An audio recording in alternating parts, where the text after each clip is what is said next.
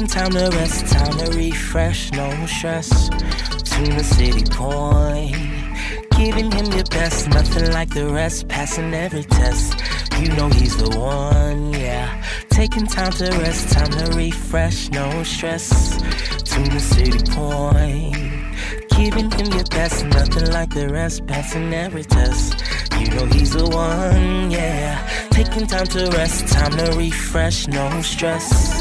Tune the city point, giving him your best, nothing like the rest, passing every test. You know he's the one, yeah. Alright, yo, y'all, it is time to jump into the Word. It is time to jump into the Word. I'm excited. We've been in this series of preaching for the month of January so far. It is titled Faith-Driven Finances. And on last week, we jumped right in. We talked about faith-driven giving. And this week, we are turning the page to talk about faith-driven financial management. Faith-driven financial management. And so we're going to be talking about just really how we handle our money, how we manage our money. And so looking forward to jumping into it. Those of you that know me know that this is a subject that I'm deeply, deeply passionate about. There's so much of the prayers that tend to come out of folks that are in church, right? So much of people's faith, if you will, is kind of motivated by things perhaps not being right as it relates to finances, right? And some of these things, indeed, like we need God to give us breakthroughs in. But in some cases, it is just a matter of poor financial management. In some cases, it is just needing to get new mindsets, get new habits, all things that we can do. You may have struggled with it in the past, but it is a brand new day. It is 2022. You got this. You can do this. And so we're going to jump right on into it and give you some good sound principles that you can apply to your life. We're going to be looking at Romans chapter 12. Won't you join me in Romans chapter 12? We're going to be talking about this mind renewal thing. And I'm hoping to help some of us get our stuff together. All right, let's jump right on into it. So Romans chapter 12, we're going to be reading from verses, starting at verse 1, just reading verses 1 and 2. It says, don't copy the behavior and customs of this world, but let God transform you into a new person by changing the way you think. Then you will learn to know God's will for you, which is good and pleasing and perfect. Let us pray. Father in heaven, thank you for giving us this chance to dig into your word. I pray for my sibling that is watching this service. God, I pray for them wherever they may be. I pray, God, that you will speak to them in ways that are liberating, that cause them to have a better and different mindset when it comes to money. That money truly is stewardship, that it is an opportunity for us to take what you have given to us, manage it properly, manage it well, so that we can be a blessing to others, so that we can be a blessing to our family, and so that we can enjoy all the fruits of good finances that we can enjoy. I pray these blessings in Jesus' name. Amen. All right. In this particular passage that we're looking at right now, Romans chapter 12, Paul is writing to the church at Rome. And Paul urges them that he wants them to do some certain types of living as it relates to being Christians. Paul urges them to stop doing certain things, and then he wants them to start doing certain things. This is important for us to look at because for many of us, we have entered into 2022 committing to stopping doing some of the things related to our money that we did in 2021, and we want to start some new behaviors that we were not doing in 2021. One of the things that we want to stop doing is stop letting our money leak. For some of us, it seems like it leaks all over the place. We get paid on Friday, and over the weekend, somehow there has been a leak in our bag, and by the time we get around to the middle of the week, after going through the weekend of living it up and of being excited because payday has come and feeling like we have some freedom and feeling like we can floss a little bit and feeling like we have some breathing room and we got a little bit loose with our money. And so that happened over the weekend. And by the time we get to the middle of the next week, we look up and we're like, where did all of my money go? For many of us, we have committed that in 2022, I am going to stop living that way. I am going to live the fruitful and the blessed and the benefited and the well-financed or financially mature life. We're going to stop doing something and start doing something else. That is effectively what Paul is saying to the church at Rome. He is telling them to stop masquerading, to stop conforming, and he wants them to start transforming or to do a metamorphosis into something new. What Paul effectively says is he wants them to do what the butterflies do.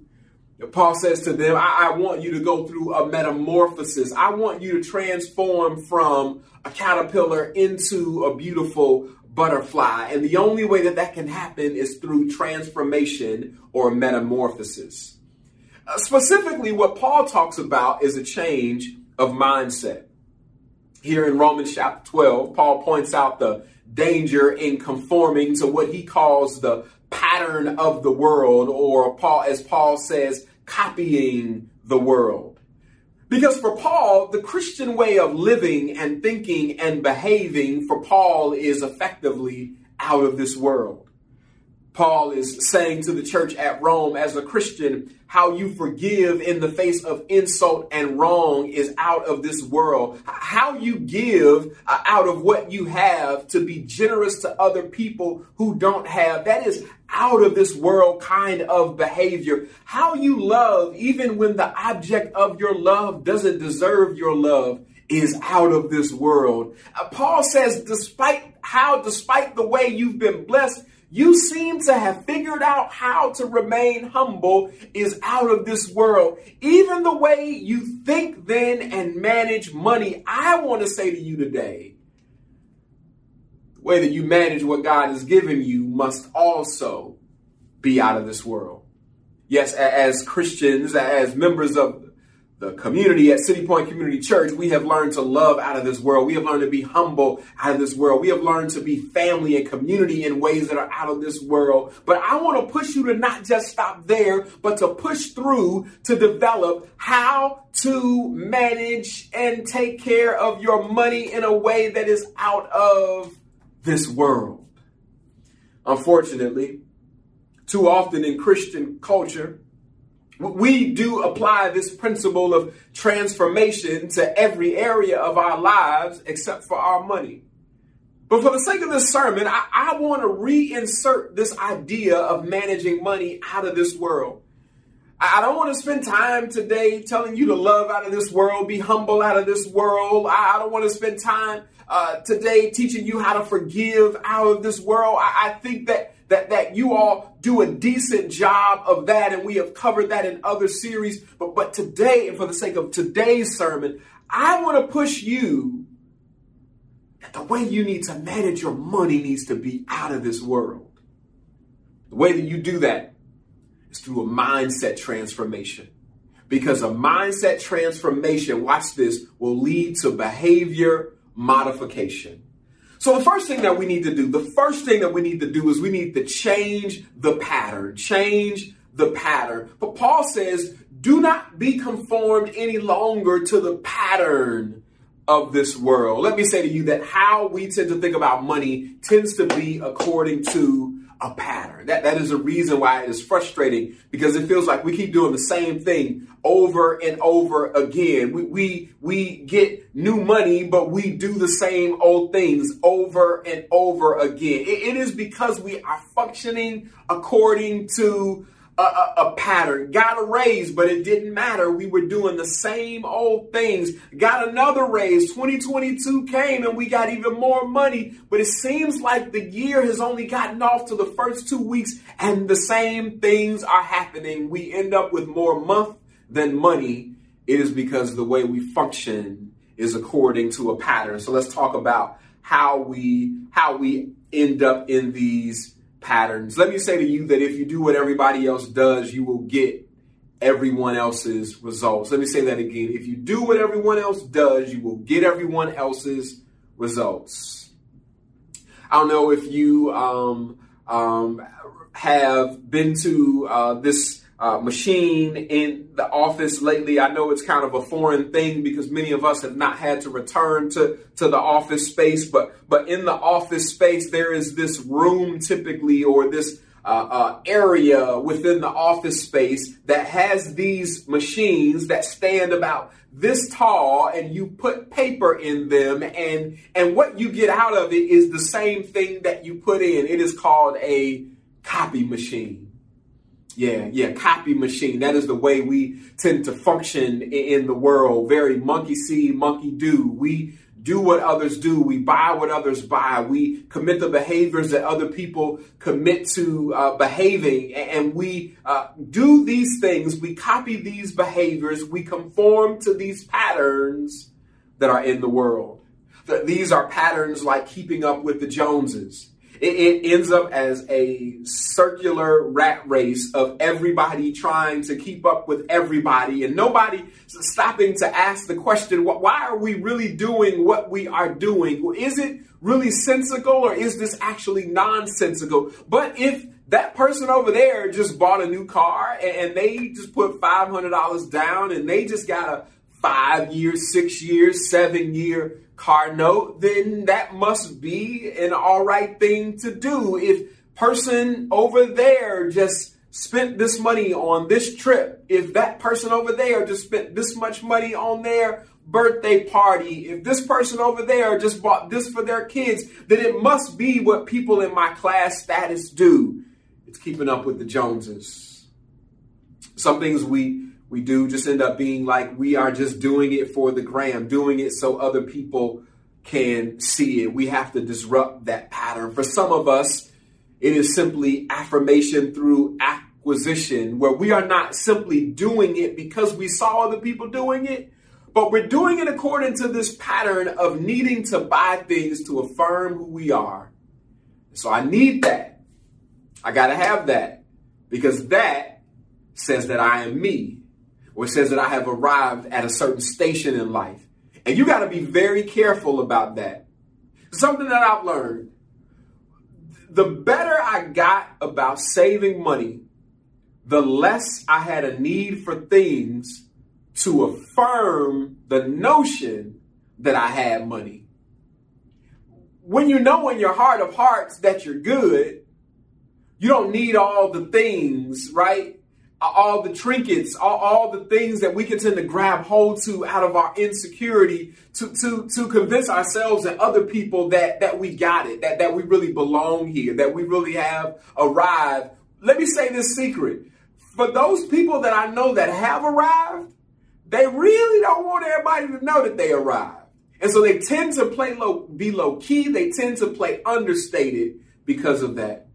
Let me say, y'all, we've got to be careful with this affirmation through acquisition thing because it will cause us to overspend and to overdo it just to affirm who we are. Sometimes the affirmation through acquisition comes in the form of just retail therapy, and we got to watch that. Let me say the last thing that we do is we take on unnecessary debt. Those of you that have known me for some time know where me and Carla stand on debt. We've helped some people, push some people at City Point that have now become debt-free from these years of us talking about it. We live debt-free. The only debt that we carry is like investment debt for like properties and things like that, but no credit cards and those types of things. What debt tends to do to us is it speaks for tomorrow's money today. Y'all remember that thing on Snow White where the 7 dwarfs were out there marching. They were saying like, all we own. No. This is a different movie. Snow White and 7 dwarfs. They were saying, I owe, it's off to work I go. And then they would whistle. They were saying again, I owe, it's off to work I go.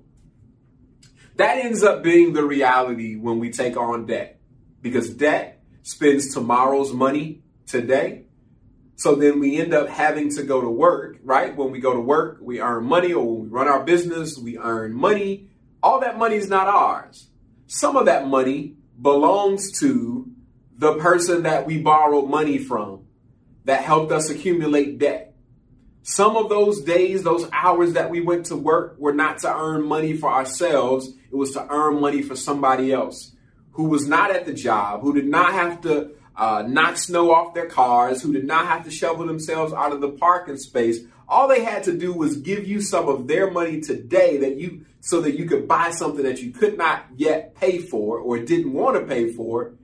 Because they gave you that money, you got to invest your time, your energy paying them tomorrow. But then what you've also done is you have robbed yourself of the ability to use tomorrow's money to invest in tomorrow and build money for the future. And so that is why we are just keenly against debt. There's some rare exceptions when it makes sense. Everybody's got to do them, but I can tell you, with almost a decade of living debt free, I would not have it any other way. And I honestly think that the benefits and the freedom that Carl and I have begun to experience have been because of that decision to live debt free. Now, it does come with some sacrifices, right? In order for me to get a car, I got to save up the money to pay cash for it. And so it means I can't have the Range Rover that I want because the brand new one costs $100K and I ain't got $100,000 to spend on a car. But it also makes me have to decide if I really, really want it that much that I would fork over $100,000 cash for it. It's a lot easier if somebody just says that I just have to pay them $1,200 a month for however many years to have that car. Now it seems like it's less of a burden and all of that. But when I have to think about $100,000 to pay for it, now I really question the value of it, of this utility that I need. So that's my piece on debt. That's my piece on debt. So the first thing that we have to do is we have to change the pattern, right? We have to change the pattern. The Bible says that in Proverbs 22:7, the rich rule over the poor and the borrower is slave to the lender. Let me posit this last piece before we move on to this next point. This is a point that I've made in years past about the fact that we will earn a finite amount of money over our lifetimes. I want you to think about this for a second. A typical person in America that is a high school graduate, this is a little bit old, it's 2015 census numbers, but they'll earn about $900,000 over their lifetime. Person with a bachelor's degree, that's about, person with a bachelor's degree will earn about $1.8 million. And that's a person with a bachelor's degree or higher, on average, will earn about $1.8 million over their lifetime.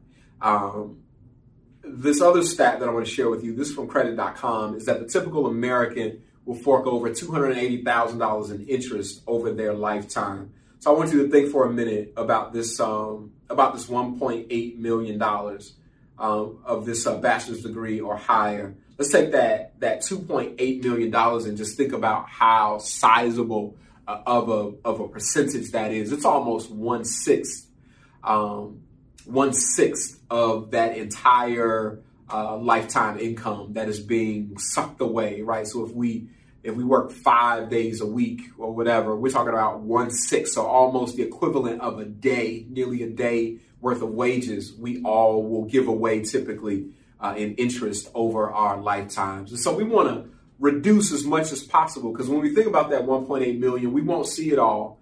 We're going to lose a quarter of it in taxes. And so that 1.8 quickly becomes like 1.35 it becomes. And then we take away that almost $300,000 in interest, right? That's just the interest. We reduce that. We're down to just a little over $1 million at this point that we have to save for retirement, to tithe, to do our generosity, to take care of our family, to build generational wealth. We've really cut into it because we're helping somebody else build their own generational wealth. So y'all stay with me. Don't feel defeated in this. Let's keep pushing. So the second thing that we do is we create a plan. We need to create a plan. One of the things that I noticed, so I'm in grad school. I will finish up seminary. I'm in a Master of Arts of Public Ministry program right now at Garrett Seminary. And one of the things that I noticed is just about my time management that I've had to just master and get better at. I noticed a few semesters ago that I always ended up with just enough time to get my assignments done, right? So assignment is due at 5 o'clock on Tuesday. It's 4:55 and I'm just doing my final editing and putting my header on it and getting ready to submit it on Moodle, right? That's like the online platform to submit your work. 4:55. Why is it that every week I end up with just enough time, right?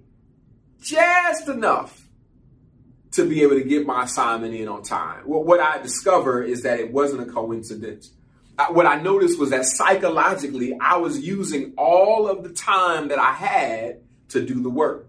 So what I noticed that I had to start doing was I had to start allotting myself a specific amount of time for every aspect of the project, right? So let's say, for instance, I've got to do a 5-page essay. What I started to do now is I write out, all right, how much time do I need to do the reading, right? I'm going to give myself 3 hours to do all my reading that I need to do. How much time do I need for an outline? I need an hour to write my outline. And then how many hours do I need for my writing? All right, 5 pages. Give me 3 hours and I can knock that out. And then give me an hour for editing and proofreading. And I put all that time together. And then I go to my calendar and I budget out that time. When am I going to be able to spend this, however many hours this added up to be? When am I going to be able to spend this amount of time on this project? What days can I distribute it to? And then each day I hold myself accountable for spending the appropriate amount of time on that particular aspect of the project so that I can be ready to finish up by the end. Effectively, what I was doing was I was deciding that I was going to start managing my time and I was going to stop wasting time by not being efficient with it. In essence, I was deciding that I was going to tell every moment of my time where to go.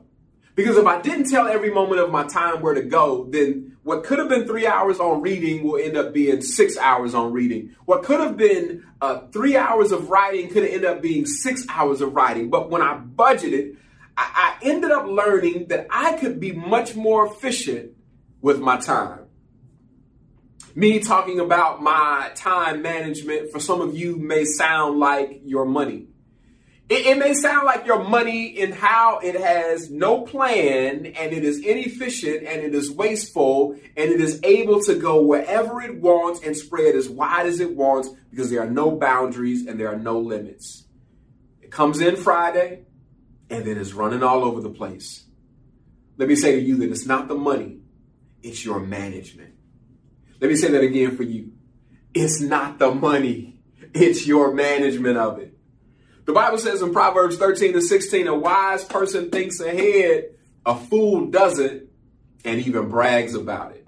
That's Proverbs 13:16. And so what we need to start doing is just budgeting. In the same way I budget my time, for those of you that don't set a budget for your money, shame, shame, shame. You got to give your money a plan. You've got to create a plan. Let me challenge you this week. Create a plan for your money to be a steward over all that God has given you. Put a plan together for it. There are some budget resources that I'll share. Mint.com, you've heard me talk about this before. They've got some budgeting resources. Nerdwallet.com has some budgeting resources. Join the community group this Wednesday and the next 4 Wednesdays from 7 o'clock to 8. And you will learn about budgeting and some budgeting resources as well. Real quick, when you're budgeting, a couple things you want to do. First of all, you want to account for all of your income. You definitely want to account for variances. If you're a household, at my household, we put it all in one bucket. There is no I make, you make, your money, my money. Put it all in one bucket. We put all our power together and then we work it from there. So you want to look at all your income. If you're managing it as a whole household, put it all together. What's all the income that we get?